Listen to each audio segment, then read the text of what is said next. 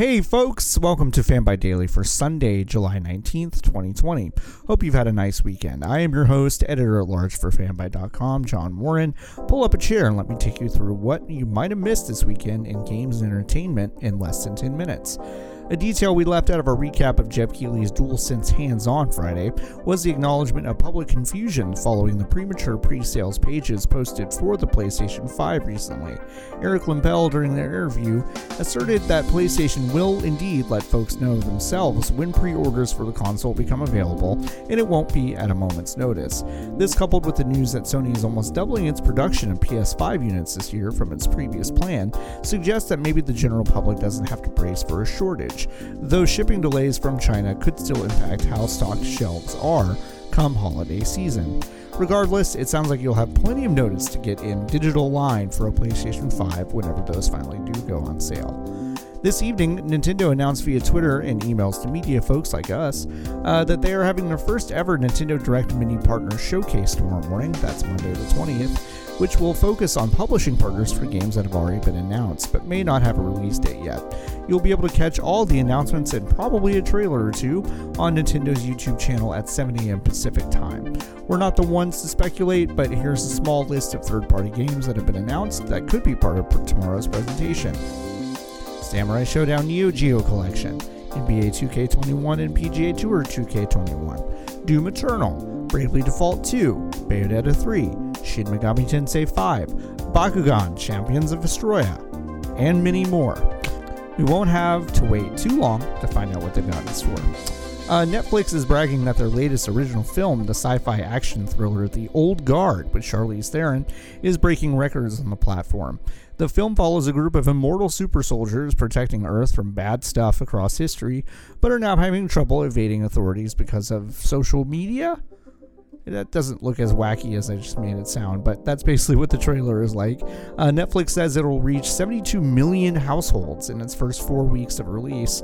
The film is based on a comic by Greg Rucka, and it actually sounds a lot like an Xbox 360 RPG called Lost Odyssey. Just saying, you should play that game, it's really good. Insomniac Games implied today on Twitter that Spider-Man Miles Morales would take place at least partially during the winter time, saying, quote, "Traverse the snowy streets of Marvel's New York as you experience the rise of Miles Morales." If true, Miles Morales would join the rare pantheon of Christmas games, with Warner's Arkham Origins being the last major superhero game to do so. Exciting. NFL players took to social media all day today, loudly protesting the apparent reality of league officials pushing to start the 2020 season in the next month, while disregarding the health guidelines suggested to them by experts they hired. In contrast with the bubble and surrounding guidelines employed by NBA Commissioner Adam Silver to make basketball as safe as possible for athletes and coaches, a policy which is still being roundly criticized by a lot of people, the NFL is not employing any similar steps according to players around the league. The tweet campaign was informally coordinated by the Players Union and Miami Dolphins cornerback Byron Jones. Joining Jones were New Orleans Saints quarterback Drew Brees, Super Bowl MVP and Madden 20 cover boy Patrick Mahomes, Dallas Cowboys pass rusher DeMarcus Lawrence, and many others.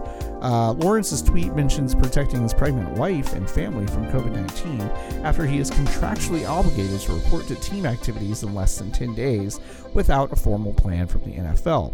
Anti-league messages are rare, for the record, for Dallas Cowboys players who are typically expected to quietly fall in line with billionaire owner Jerry Jones. I would know, I've been a fan for 30 years. The point is, major players in the league are speaking out and threatening not to show up to the start of the season if real measures aren't put in place to protect players and their families from the spread of COVID-19. Finally, let's wrap up the week with some site news and stuff you can expect this week. Natalie Flores posted a very cool look at breathing mechanics of The Last of Us Part 2 over on the site today. I definitely recommend checking it out if you enjoy advancements in game tech like this. It's pretty cool.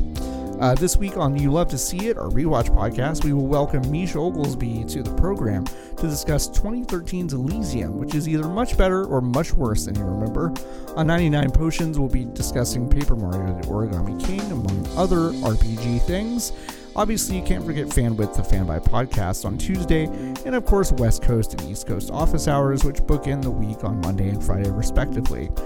Danielle had her mom on East Coast Office Hours last week. It was very sweet and cool, so you should check that out. And you can check out all of our podcasts at fanbyte.com/podcasts. That's it for this weekend. Join us every day this week for more Fanbyte Daily, so sleep tight and have a good one.